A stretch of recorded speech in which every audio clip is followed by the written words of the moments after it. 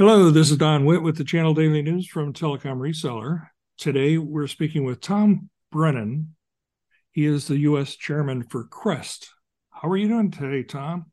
I'm great, Don. Thanks for inviting me to your podcast. I really appreciate the opportunity to talk more about what Crest is. Before we do that, maybe you could give our listeners a little background on yourself. Absolutely, sir. So I've been in the technology space for quite some time and certainly helping the community for quite some time. Give you a little background on myself, doing a lot of hobbyist work back in the day in the early 80s, running bulletin board services and being in the good old days of telecom. I was one of those guys that was very familiar with telephone phreaking and understanding how to use sprint codes to make long distance calls, that sort of thing. But as we sort of matured that space, I ended up going into the military and did that sort of as a rite of passage, spent some time in the Marine Corps, learned a lot about ethics and missions bigger than myself. And when I came out of the Marine Corps in late 91, I started working with financial services companies, government organizations, different agencies, and service providers to help organizations do more with security. Now, this is early, right? It's 91. So along the way, we spent a lot of time living and learning, best practices as it pertains to software development. We all might remember things like Pascal and, DBase and other fun languages back in the day. But this was something I was very comfortable with. I was one of those guys that sort of helped companies first to market, get on the internet, sell millions of dollars in products, and I helped, build the website, right? So a software application guy. Spent a lot of time with organizations and then got involved in an online transactional trading company in Wall Street known as Datek Online. And Datek Online, as many know, was the first company to do transactional stock market trading online. We sort of kicked in the window to Wall Street. So fantastic people, lots of great organizations, and again, lots of young guns changing the way markets worked. But one thing was very interesting back in the day, sir, which was finding knowledge, finding information, real stuff that people have done before. Because in some cases, it was never done before. It was very much pioneering type times, right? So I found organizations like WASC, the Web Application Security Consortium. I found organizations like OWASP, the Open Web Application Security Project. And I like those organizations so much that I actually got very involved as a project leader, open source. And Don, I know we share that in common, writing open source software and spending time in that community. And then I served on the board of directors for the OWASP Foundation for 10 years. I helped them build the organization up from about 1,800 people and moved it to about 35,000 people across 118 countries. So OWASP has been a great organization around open source and software. And after my term with that organization, I did put term limits in as part of the board stuff. I then was recruited to the Crest organization. So Crest is a accreditation company. They're a little bit different. They focus on business accreditations and certified people to do the work. And again, I just want to be clear, accreditation and certification are two different things. So when I was recruited to help with the effort with Crest, it was a very simple conversation. Do I know technology is complex? Absolutely. Do I understand how difficult it is for the buyer to find a good vetted organization to do the work? Of course. Is the work hard? Yeah, it is, right? It takes dedicated people. And am I focused or have experiences in things like incident response and penetration testing, code reviews, threat modeling? That's that era, that space. And also security operations centers. Well, that's exactly what Crest represents. Crest represents right now about 313 organizations around the world. We accredit businesses that are fit for purpose, that have capacity, that have consistency, and in the global security industry, they're a player, or they're there to do the work. They also employ probably just about 6,000 to 10,000 people that are in the space, and we are very interested in making sure that the capacity is there, as we're also making sure that the organizations have individuals that have demonstrated capability, meaning hands-on keyboard capability, not a piece of paper hanging on the wall that says they pass a test, but more people that have actually gone through hands-on and have the required competency to do the work. Why? Because the buyer is the most important person in the conversation. The buyer comes to a body like a Crest organization. They look for a service provider that does one of the four things that we represent. They find a list of highly qualified organizations in different parts of the world because we are global. And at that point, they can engage with the business and have a known outcome, meaning a reasonable outcome to these different types of services that are difficult to buy. Crest was born in 2006. We were stood up with a relationship literally to protect the crown jewels in the UK. We have lots of relationships with agencies and governments. We've expanded into Singapore. We're in North Africa. We're in Asia Pac. We have an operation that launched about 3 years ago in the United States. And I'm proud to say that I represent the United States as the executive director or the regional director for Crest Business. I'm highly interested in assisting the Department of Defense with their CMMC interest. I think it's a great interest. I'm very interested in trying to help accreditation grow within businesses that are selling hard to understand services in some context, and certainly capacity. I'm very interested in working with universities and working on that program to get young guns to come up in a very ethical way so that they can enter the workforce, have the prerequisite experience, and actually make an impact to the problem that we're having. So long introduction, Don. I hope that gives you a little bit of context, but I'd love to dive into anything that you think is interesting in some of that introductory. How is Crest actually helping create a critical national infrastructure? Great question. So when buyers, agencies, businesses that provide critical national infrastructure services look for the qualified organizations to do the work, that's the simplest way to explain it. Our public-facing list of members, that's free for the buyer, can go online, click on the membership tab, scroll down, and click on the link to all of our members. They can then filter it based on the criteria, whether it be region, whether it be specialty, whether it be different components or accreditation. And then they have a short list. So think of it as the cybersecurity supply chain. Our team helps vet those organizations, and it's consistent. It's ongoing. They get reviewed, they get assessed, they get their accreditation. And then, of course, if anything changes significantly in their business, good or bad, we're there as part of their review to make sure that they can continue to wear the badge. If those organizations are involved in any sort of misconduct or any gross misrepresentation or anything that would be considered quite questionable by, let's say, the buyer, we would intervene, we would get involved, and we would really help both parties come to a reasonable answer. Worst case scenario, if it's gross negligence on behalf of the service provider, we could potentially pull their accreditation, pull their ability to be on our vetted list. Why that's important is some organizations, and I'll use some of the big banks these days, their procurement departments have these very stringent processes.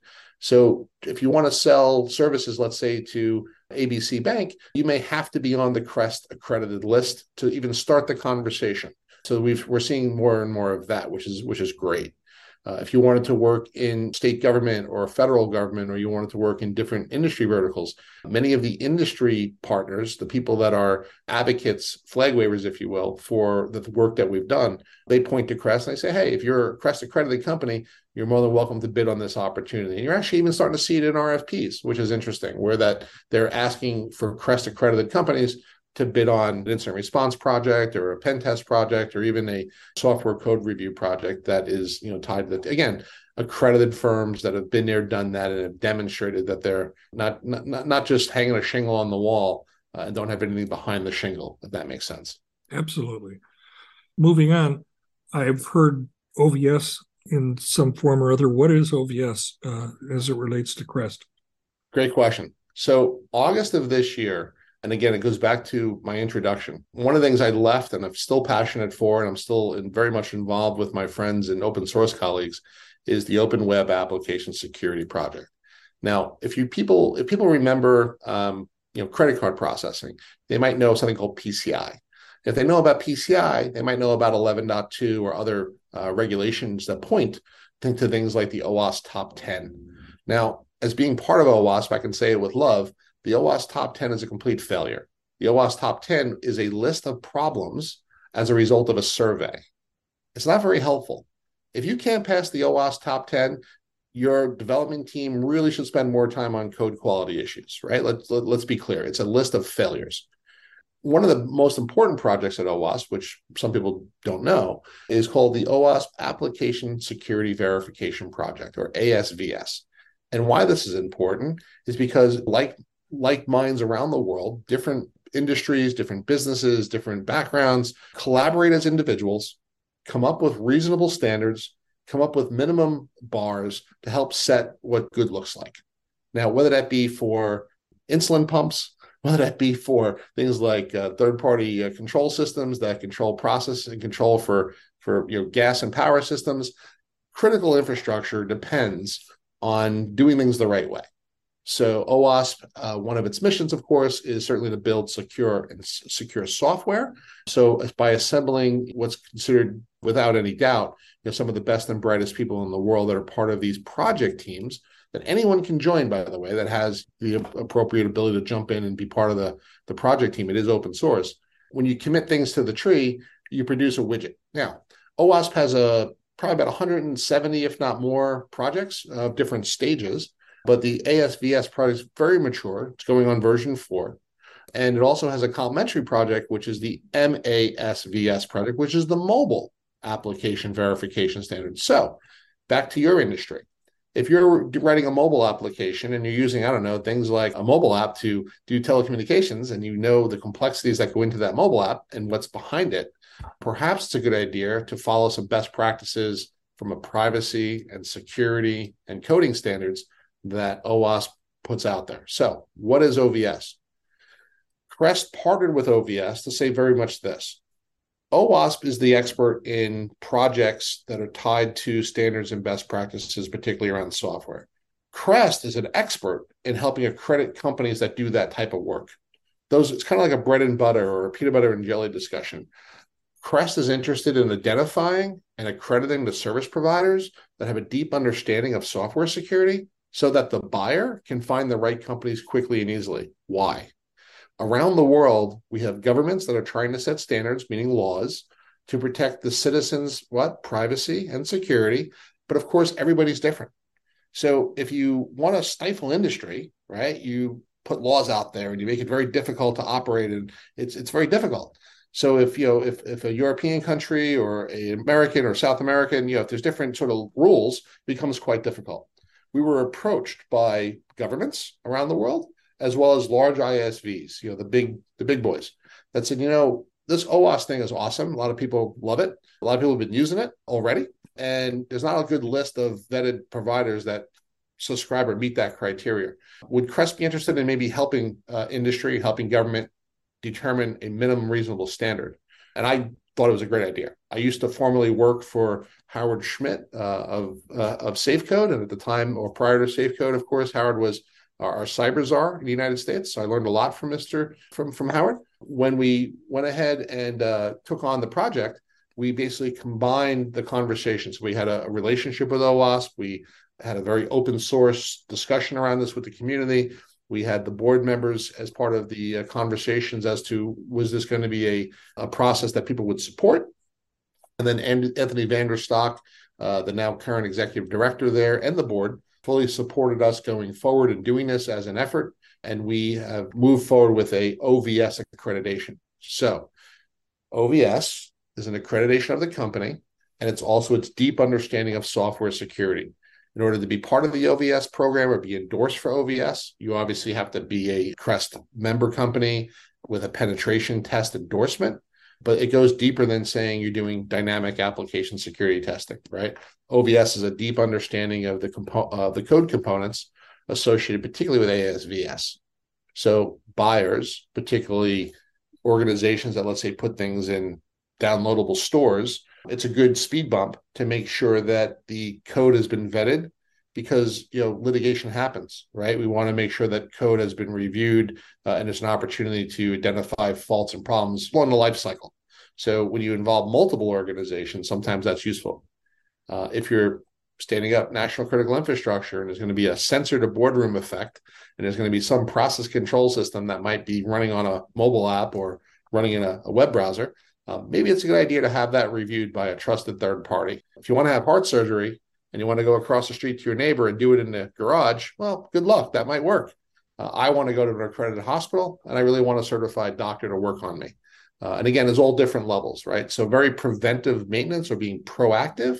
We really want to help organizations learn about a life cycle. We really want them to start early in the development life cycle using the OWASP materials. But at the end of the time, when the buyer and the provider come together, perhaps there's an RFP in there or an item in their agreement that says it must be OVS compliant. or it must pass an OVS third-party assessment. And that's very reasonable, because if you looked at the models of things like PCI and other associations that have some of these measurements or milestones, it's about quality assurance, right? Sometimes it is about life and death. Where can our listeners find out a little bit more? Great question. So the CREST website is CREST, CREST dash approved.org. Again, CREST dash approved.org. There's lots of online content.